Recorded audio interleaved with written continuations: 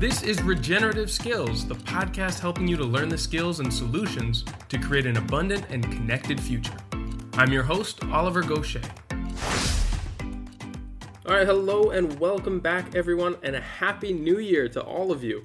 This episode will be a bit different from the usual interviews, as I want to take the opportunity to end this fifth season by giving a recap of the previous year and sharing some of the projects and inspirations that I have for this year to come.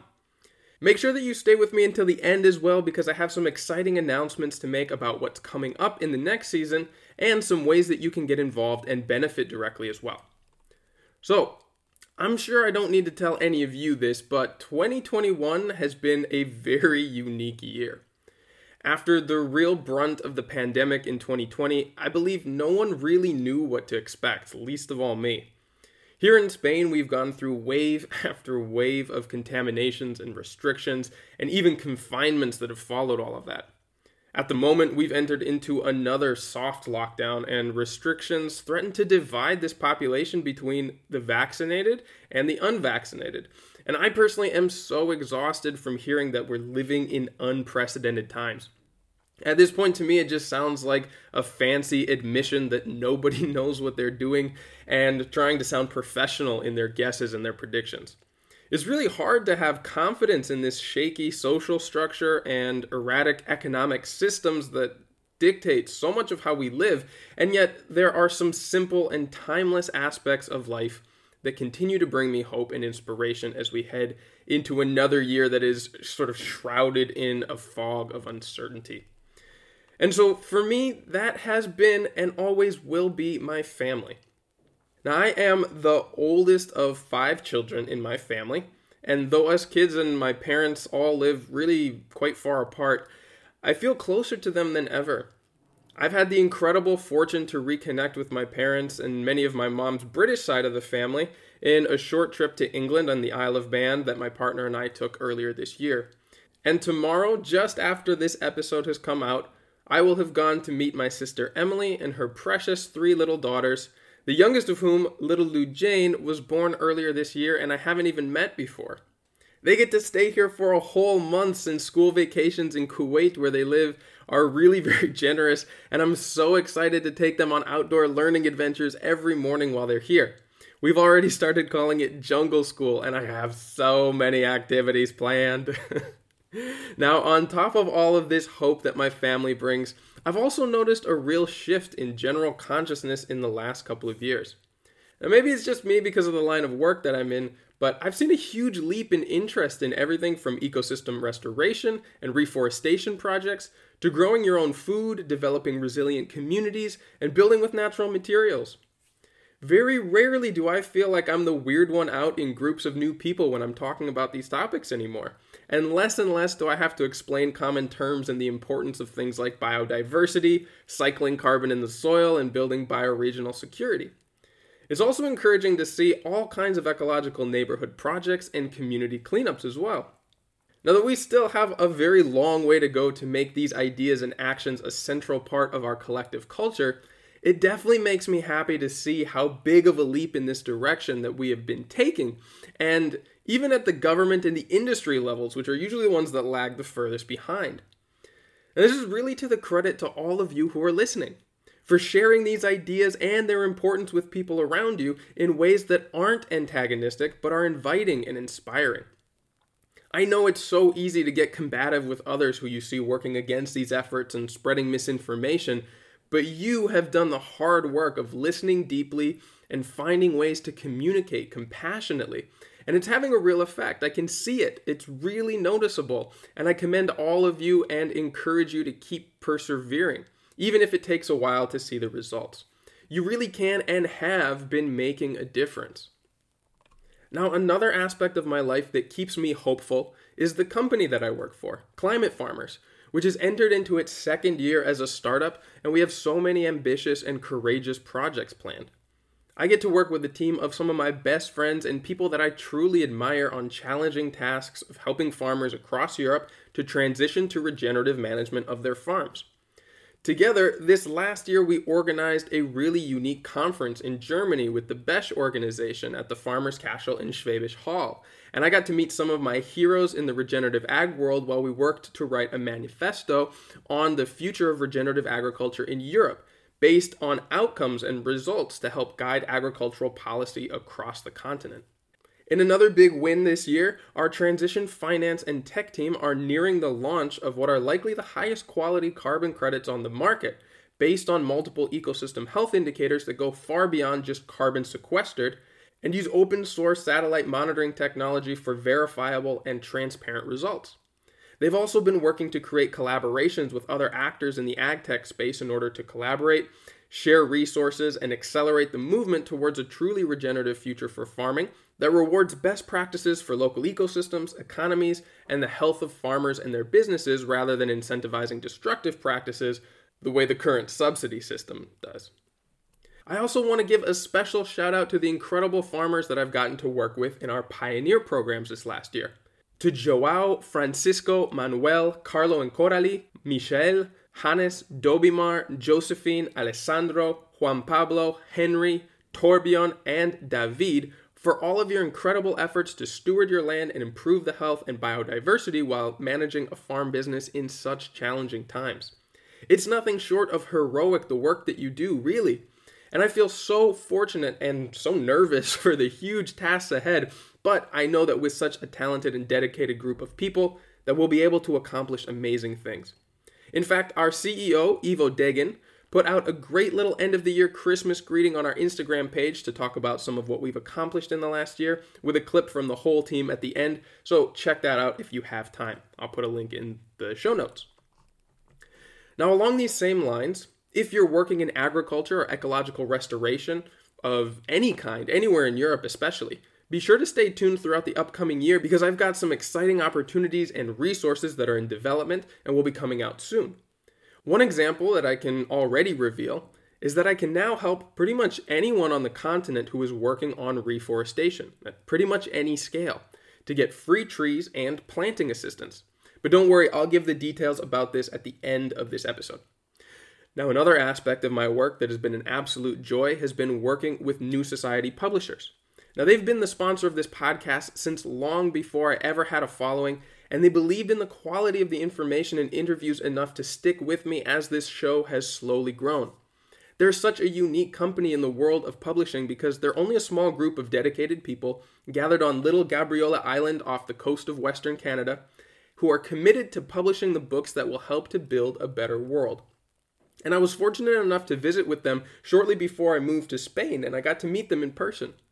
They all live the lifestyles that they promote in their books, from growing their own food in gardens and their individual homesteads, to capturing rainwater and working in the community, all the way to the ethics of the business itself, which is owned by the employees, and even the books are only printed on post-consumer recycled paper produced entirely in North America.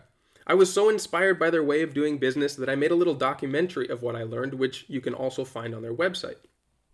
Now, there is one more big piece of news that I've been holding close to my chest this last couple of months, but things are finally looking good enough that I can share it with all of you. Now, back in October, my partner Alba and I put a reserve payment down on a property after over 2 years of constant searching.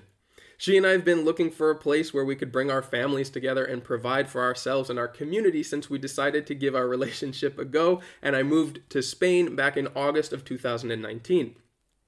Now, of course, so many things have come up in that time that threatened to derail our dream, not the least of which was the pandemic that tanked our chances at a house that we tried for literally in February of 2020, right before the lockdowns. But thanks in large part to our mutual support of one another and so much encouragement from our families, we continued to save everything that we could until we finally had enough to put down a down payment. Now, this will be a lifelong project with a lot of potential that will unfold in the years ahead. And together, we want to bring you along on this journey of learning and collaboration. So I'll be publishing as many of the steps in this process as I can find time for. We're in a really unique situation at the moment where we've reserved the place, but we haven't bought it just yet. It's kind of weird in other places that I've heard of how you buy properties, but it's fairly common here in Spain. This is one of the larger challenges that we have in the short term, since we will need to navigate the financing before our deadline of October the 12th. We're currently looking into all of the financial aid and subsidy options that exist in Europe, as well as building our business plans in order to look for a loan and possibly even investment. Now, even though I have quite a bit of experience with ecological projects by now, business and finance is really new for me, and I'm looking for all the help that I can get. Though that, of course, is a very necessary part of the process, I am most excited, of course, about the projects and the designs that I'll be planning in the coming months for the house and for the 3 hectares of land surrounding it. So let's talk first about the building because it's quite unique. Quickly before I get started with this description, if you're the type of person who needs to see pictures for these descriptions to make sense, you can follow along with the upcoming descriptions with the pictures on the Regenerative Skills Instagram account because I've just made a post there that should help this all make more sense. So let's go. Okay, so when we were searching real estate listings online, the first thing that stood out about this place was the little stone bridge that crosses the river to the house. It turns out that both the bridge and the original building of the house are over 1,000 years old. They were built during Roman times, and the earliest records of the place date back to the year 937. Now, a lot of you who have lived in Europe all your lives are probably thinking, yeah, it's no big deal. There are old buildings and castles like that scattered all over the place here. But for me, having grown up mostly in the US and living in countries that don't have as much old architecture, I was floored by this. Now, for most of its life, this building functioned as a mill, which is where it gets its name, Molí de Bujons. We believe that it was in the 60s or the 70s when the mill wheel was removed and the renovations began. And since then, there were 2 annexes added to the main structure. There's a large dining hall, which was used as a restaurant space until about 3 years ago, and an addition to the living space on the north side. Now, the building has been quite well maintained, and it has been continuously inhabited until recently. The thick stone walls of the original structure and the more recent additions are totally stable. So far as we can tell, there's only one structural issue, which is a rotted viga, or a support beam, in the cavernous basement. And we're looking at it with a structural engineer, and this is probably one of the first renovation projects that we'll be looking to work on. The trick is that the valley in which the property sits in is one of the coldest little microclimates in all of Catalonia. Nighttime winter temperatures have already reached -7 degrees Celsius this December, and I've heard of it getting as low as -15, which is only 5 degrees Fahrenheit. Now, while that's nothing for Minnesota, where I spent most of my adolescence, it's quite something for an area where it's rare for temperatures to even drop below freezing. Now, because this building is so old, weatherproofing and insulation will likely be a big priority, as will sustainable heating and power options, since the house currently has an antiquated gas oil central heating system. The big advantage of the house is that there's a lot of space. Because the site has been run as a hostel for many years, there are enough rooms and bathrooms to run a rural tourism business once we're able to get through all of the necessary renovations, which probably isn't going to be super fast because of financial constraints. The dining hall has great potential as an event and a teaching space, as do the grounds outside with access to the little waterfall and the swimming area in the river. My partner's big dream in the beginning is to renovate the entrance and old kitchen at the front of the building into an agrobotiga, or a farm store. She has an amazing aesthetic eye since she has worked as a graphic designer for a long time and is behind many of our town's holiday posters and event promotions. She's already planning how to organize everything and make it beautiful and inviting, which is great because I like to build stuff, but I'm not nearly as focused on that stuff. Now, together, we're already making plans to connect with local growers and producers to offer their products in the community, since there are no other general goods stores for at least a 15-minute drive around us. Now, we've heard from the neighbors that the previous owners used to sell food from their garden and did quite well, since there are 2 campgrounds and a little neighborhood of houses that really enjoy the convenience of that location. Ever since we put down the reserve payment, I've been doing tons of research, and I began building a 3D model of the house based on the plans that we have, which I plan to play around with as we come up with ideas for the configuration of the store and the other rooms. And I've included a snapshot of the model in the pictures as well. I, of course, intend to use natural and locally sourced materials in every application that I can, and I plan to work with natural building schools and teachers from this area, as well as drawing from my own experience from working with earthen materials in the US and Ecuador, the Philippines, Senegal, and Guatemala, to steward this beautiful historic building for the generations after us. All right, now let's talk about the land around the building itself.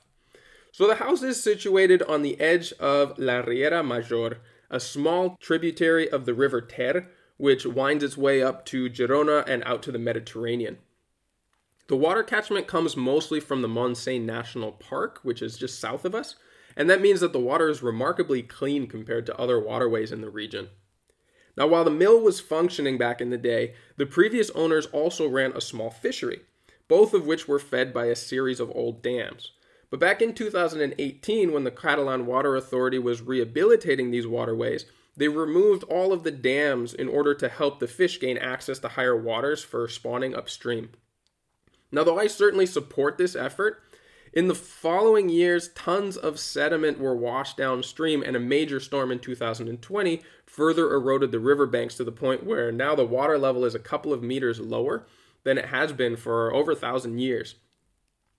Many of the trees that were planted along the banks dried out as a result and died, which seems to be destabilizing the edges even further. So that's definitely going to be one of the projects. The 3 hectares of the land included in the purchase are not one continuous parcel. The original land has been subdivided and parceled out among family inheritances for some time, and so the portions that are now coming with the house are actually 7 mostly discontinuous plots. And the one along the river to the north is where the trees are drying out, for reference. The largest plot is along the southern bank of the river below the house, and you can see all of this on the base map in the pictures. And that parcel is about 1.5 hectares of flood zone pasture. In the past, they grew poplar trees there on about a 20-year rotation for lumber. But the trees have long since been harvested, and the soil left there is essentially just river sand and sediment.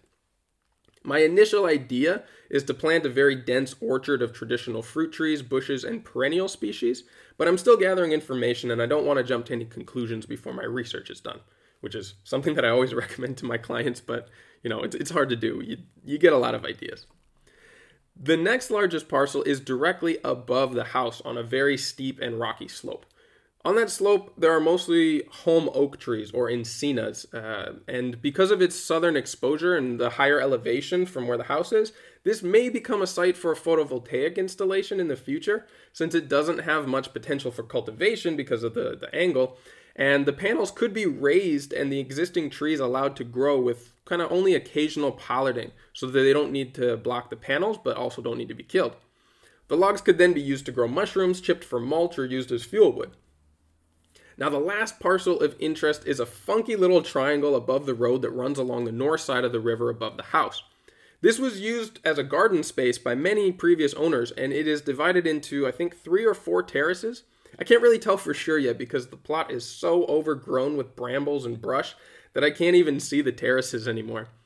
A few struggling fruit trees are still there, but are definitely in need of some love. In the short term, I'm probably looking at planting a tree nursery there, since I'll need a lot of trees and shrubs for the habitat restoration projects along the river, and I'll likely need to plant a significant line of hedgerows and living fences around the various plots to keep wild boar and deer at bay while the fruit trees and the perennials get established.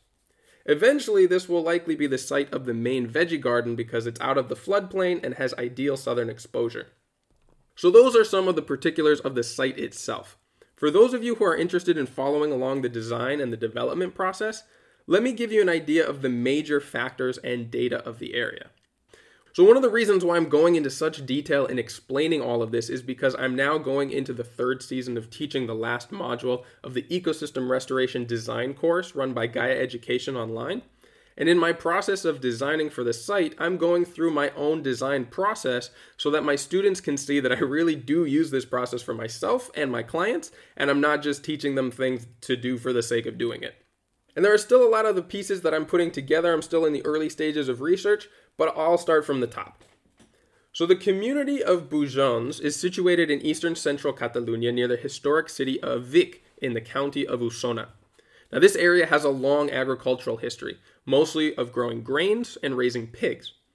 The area around us is all forested mountains, which are part of the pre-coastal range.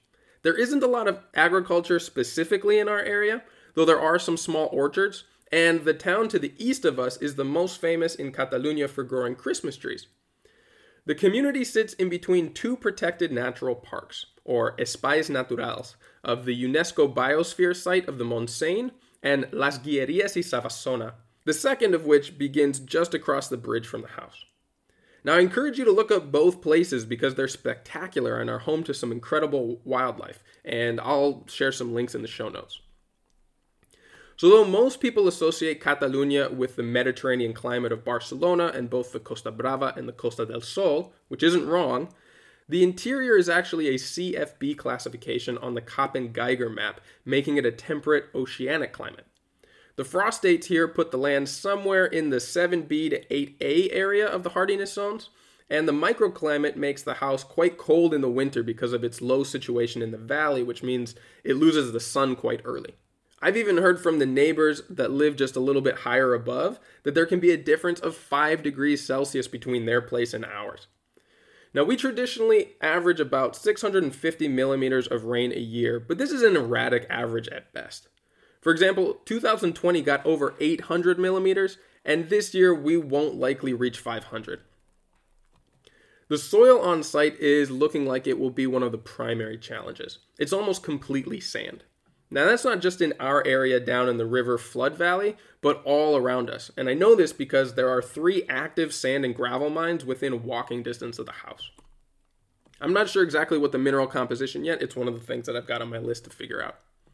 I've also taken a number of soil samples already and have been using the microbiometer to measure microbial levels and bacteria to fungi ratios as well.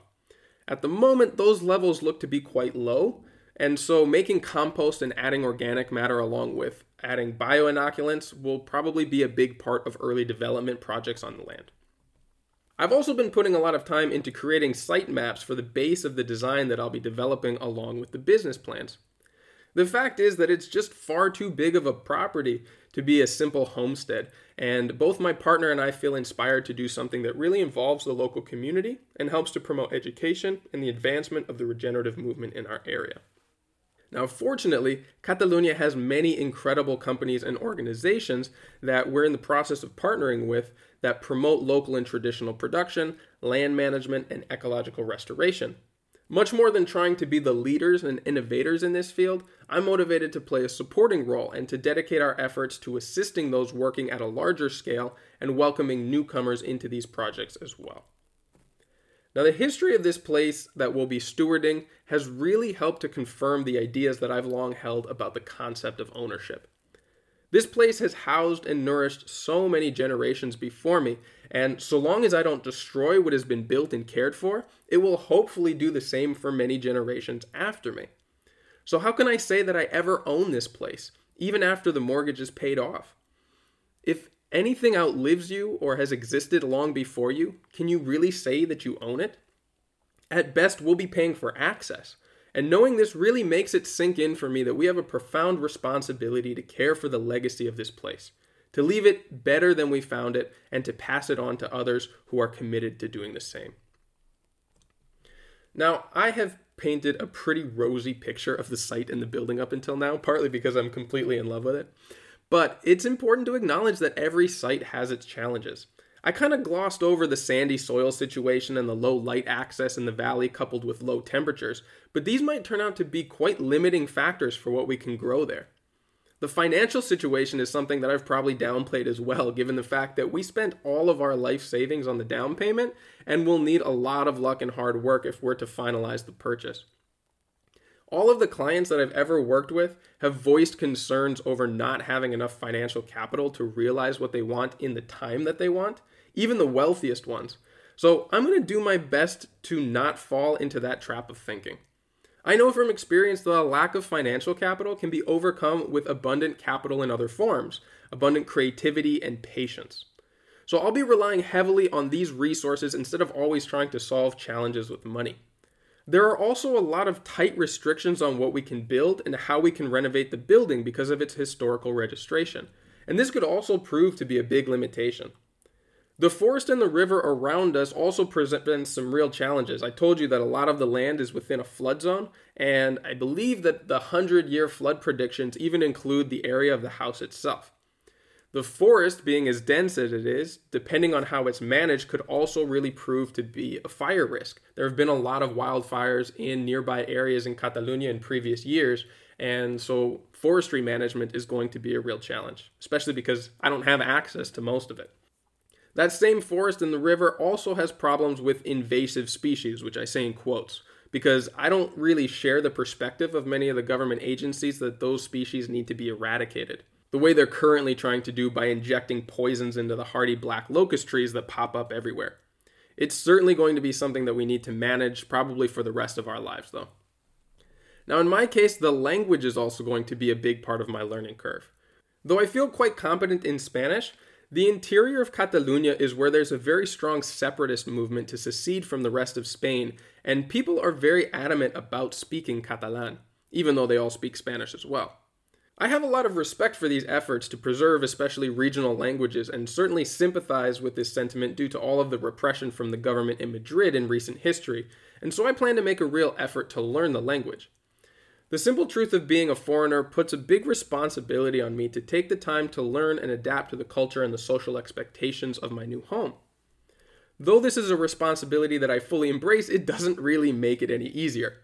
Luckily though, I've been working hard on this for the last 2.5 years since I've been here, and I've made some real progress, but this year I'm really going to treat it as a job.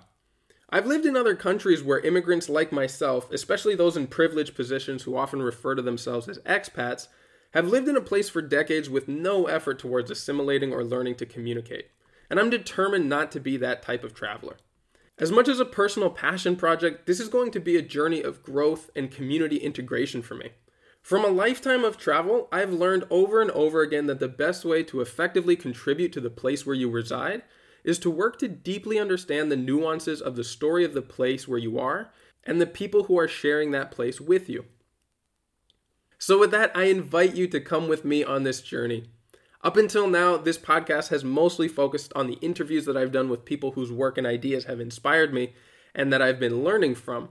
And though these interviews will still be a big part of the show, I'll also be sharing the journey of design, learning, and development that I'll be going through on this new project, much like the first 2 seasons when I was building the little homestead with my friends Neil and Jeremy in Guatemala. Though my main work since this show began has been to help to design and build these types of projects for others, and I've learned a lot and gained valuable experiences in the process, there is always something new to learn and unexpected challenges along the way. I'll also be sharing pictures and videos on the Regenerative Skills social media accounts whenever I can make time to do that, so you can follow along with me. And if you're a member of the Discord channel, you'll also get to see a lot more of the personal and private side of this journey that I'm just not as comfortable sharing with the general public. So over time, I have plans to create courses and learning material around some of the more exciting projects like the natural buildings, landscape development, restoration efforts, and more. And this is truly a lifelong endeavor that I'm embarking on here, and so I'm really excited to begin to share it with all of you. Another development that I'm thrilled about in this new year is that I'm going to be partnering increasingly with other shows in the permaculture and regenerative scene. Later this month, I'll have a preview of these collaborations coming out with Scott Mann of the Permaculture Podcast and Gilles Cloutier from Sustainable World Radio, 2 of the longest running and most successful shows anywhere in podcasting. We'll be talking about how we all got into podcasting in the first place and what will be coming of this new collaboration in the year to come. I've also got a community call planned with my friends Kuhn, host of Investing in Regenerative Agriculture podcast, and Dimitri, host of Regenerative Agroforestry podcast. We're coming together to host the call for each of our networks to start in 2022. We're coming together to host a call for each of our networks to start off 2022 as the year of regeneration. You can join the 3 of us on an open Q&A where we'll be talking about our own projects and what we're most excited for and inspired by in the year to come. We'll have opportunities to connect with others in the network and the chance to share your own projects and goals. So join us live at 7 p.m. Central European Time on Monday, January 10th in this connection of communities, and let's get this year of regeneration started together. You can find the link for the event in the show notes for this episode on the website and in our link tree on Instagram. Be sure to sign up soon because spots are limited, and I'll look forward to connecting with you on the 10th. Okay, That was a lot of stuff to remember, so let's break it down in a quick summary. All of the action points that I'm about to mention will be linked in order on the show notes for this episode on the website, so don't worry too much about remembering them. If one of these opportunities or events sounds interesting, just look it up when you have time. So here goes.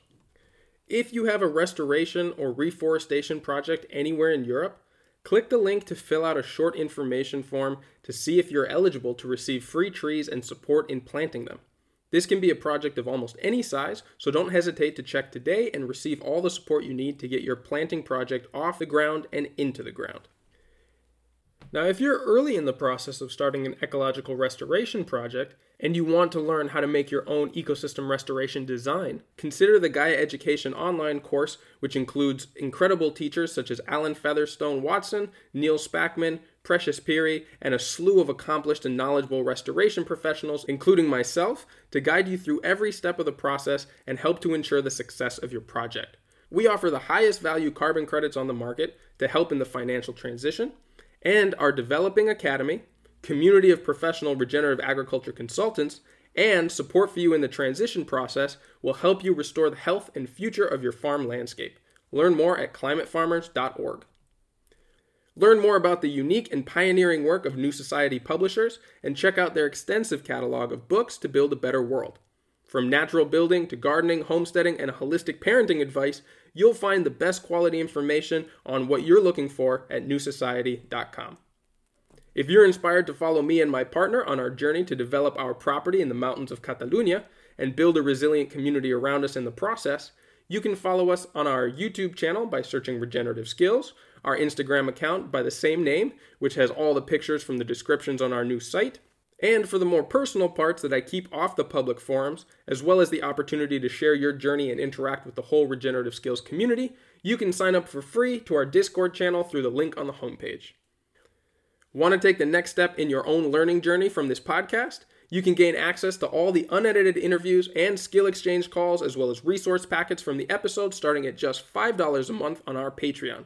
If direct guidance is what you're looking for, I have a couple of spots open for personal coaching calls in the new year as well. So sign up before they fill up.